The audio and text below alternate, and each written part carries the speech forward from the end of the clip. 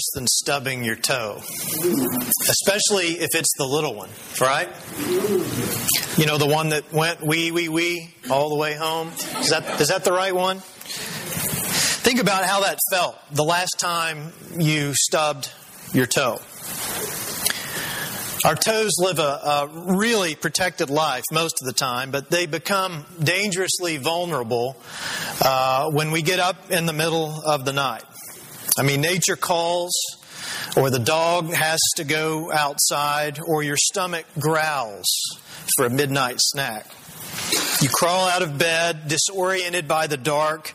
And by the way, we were rather disoriented here this morning as the lights decided to go out in the whole building, if not maybe the whole block, about 9 o'clock. And so we were stumbling around in the dark, trying to figure out how we were going to do children's Sunday school and how to do church in the darkness. And so we started lighting candles, and this whole area up here looked like we were getting ready to have a seance or something. Actually, I don't think we'd have one of those, but something Christian-oriented with lots of candles in here, and we adjusted and we made our way around, but it was definitely disorienting.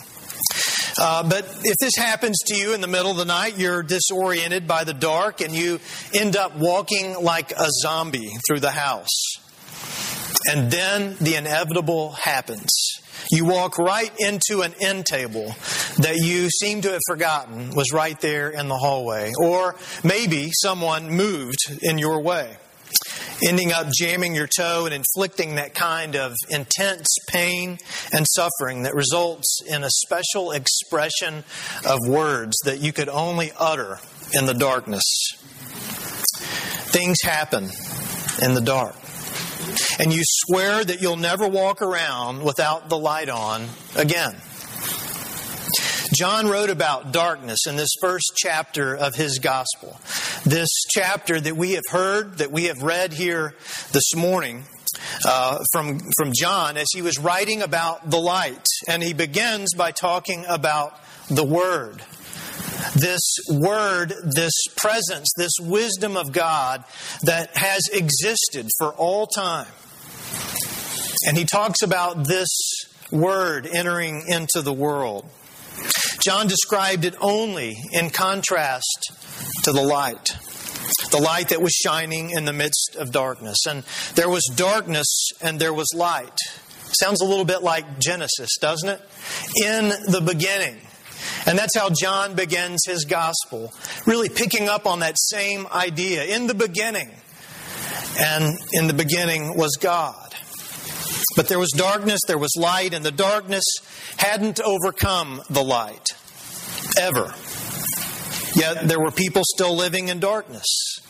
Even after seeing the light and seeing that the light existed, they still lived in darkness. And as John noted, God's true light, which enlightens everyone, was coming into the world.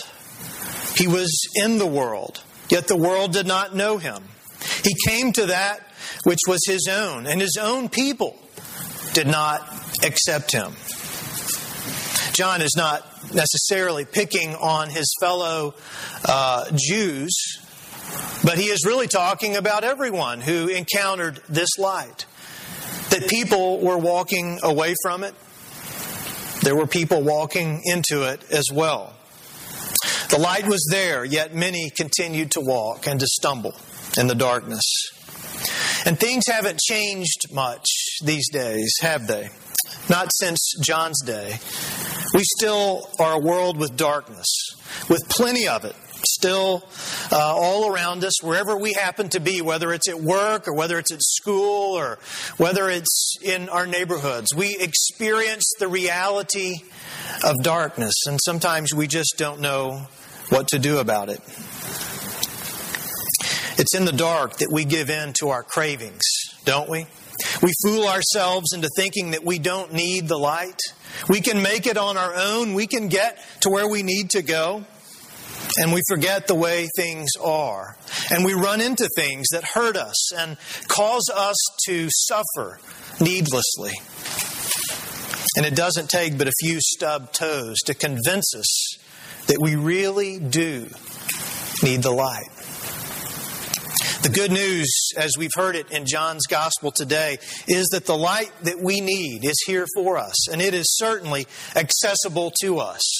I'm glad we had some candles to be able to light in here today. That was the first thing we started to think about is what do we have candle-wise? And we have some battery-operated ones as well. But what can we do to be able to light up this room? And we had accessible light. And the same thing is true for us in this world, that we have a light that is shining brightly for our enlightenment. And that's the way that the word is translated here in the New Revised Standard Version.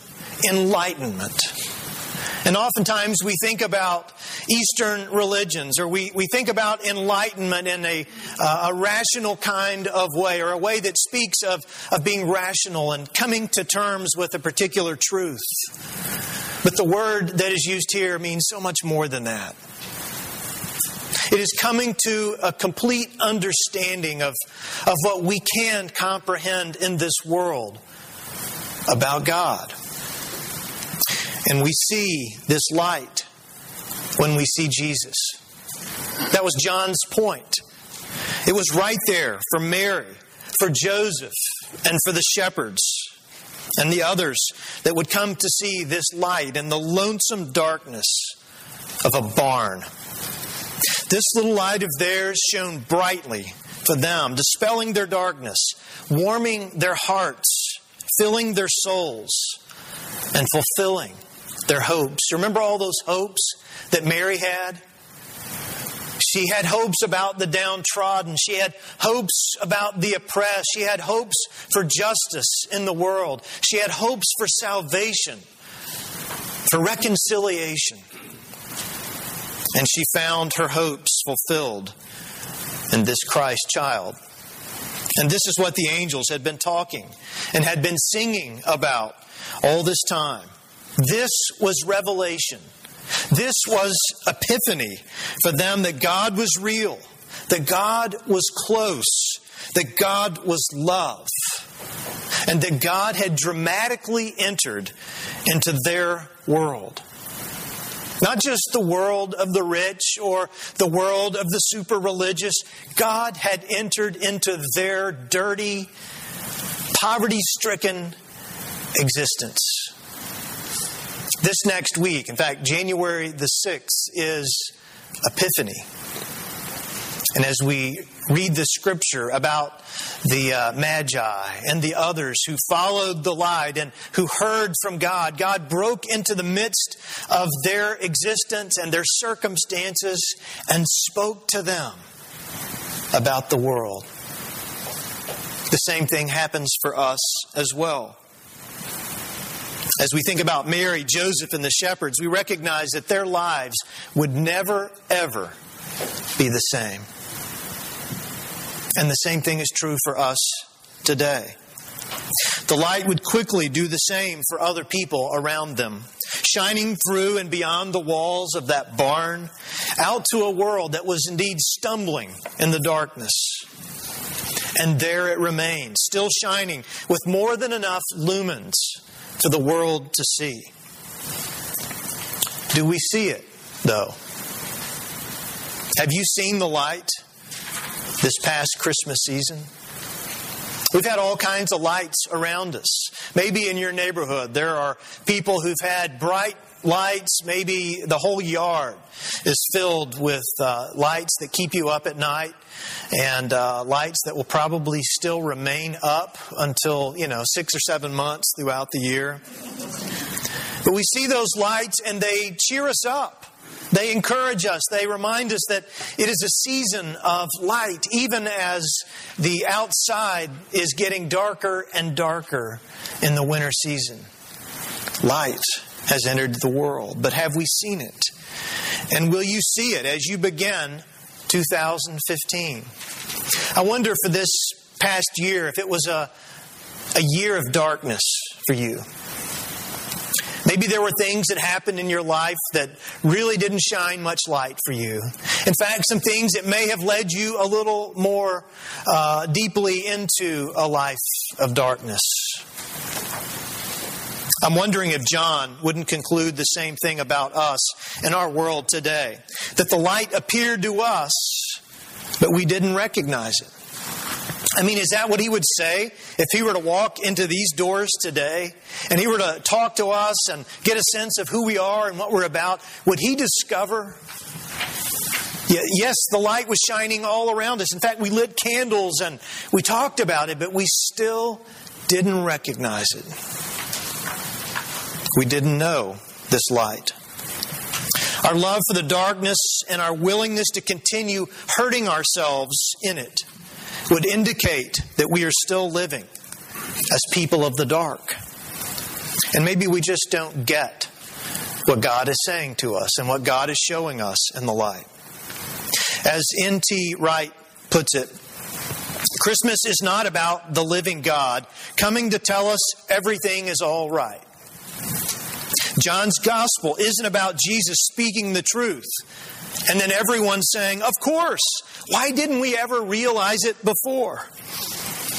It is about God shining His clear, bright torch into the darkness of our world and our lives, our hearts, our imaginations, and the darkness not comprehending it. It's about God. God as a little child, speaking words of truth, and nobody knowing what He's talking about. Maybe we just aren't willing to go deeper into the light of Jesus. It is hard for us to miss, yet we so easily do, don't we? There's so many other things to do, goals to accomplish, needs to meet, places to be, that we neglect our time in the light. I don't know about you, but I get sad, and I think it's, I forgot the name, the acronym, SAD. But it's that feeling of depression and darkness you get when you haven't seen the sunlight in a while. In fact, just seeing the light reflect off the... I knew Bill would get it. Seasonal affective disorder. And you probably get that as well if you don't see the sunlight after days and days. And we need light, even if it's artificial light, to brighten our mood and to lift us up. Because our eyes begin to adjust to the nothingness of the dark, neglecting the light that we just can't live without. If we are willing to move into the light, our lives and our world will be illuminated by God's eternal presence. They will be enlightened by God's appearance to us in Jesus Christ, this light who has come to us as the true nature of God. All right there in Jesus Christ. This light who has expressed to us the love of God, who came and lived a while among us. And as Kyle mentioned in the Message translation, it talks about God coming and living in our neighborhood, who moved into our neighborhood and stayed a while among us. Other translators talk about a tent, pointing back to the time when God would tabernacle among His people, and that they could know that God's presence was with them as they would either see the fire or they would see the smoke that was coming up above the tent. John is saying to us that God came to us as light. Light shining in this child, Jesus Christ. But this also is a light that abides with us still. It wasn't just that Jesus came and lived with us for a while as a historical person. Certainly He did. But He continues to live with us. And that is the good news that we have. It is this light of Jesus that keeps us from spiritual toe stubs. Jesus not only dispels our darkness, He reveals to us God's grace and truth. Look again there in your Bible and you will see John's introduction of this grace. Jesus enlightens us to the reality of what John referred to so beautifully as grace upon grace. It wasn't just enough for John to say grace, but this is grace upon grace. It is heaping amounts of grace upon us to the point that we could never exhaust it. He clarifies for us what we find in our God, that we find our true God, our true selves, and our true way in life. Not in religious rules and not in some kind of sinless perfection, because we could never live up to those. And if you are trying to do that, you are just getting frustrated, right? Because you're not perfect. None of us are. But He enlightens us that we are no longer people of the dark. We are now children of the light. We are children of God, whom John says have been empowered by our reception of the light. We no longer have to be limited to the insecurity of the darkness. Are you still a little scared of the dark? You can admit it. Go ahead. We all are a little scared of the dark. We're not sure what's out there and what might get us, and all of the fears and the things that we worry about somehow become real to us as we hear sounds in the darkness and as we begin to imagine things. And sometimes those things are real. But we don't have to be insecure any longer in the darkness. We need not grasp at the uncertainty of what lies ahead of us. Even as we think about 2015, not having any idea what is going to be ahead of us, we don't have to worry about it. We just have to know that God will be walking with us, that God's presence, God's living among us will continue as we go into 2015. It is a light that is ahead of us, giving us a path to walk. If we will take that path, we no longer need to feel alone or lost. The light has come. Let us pray.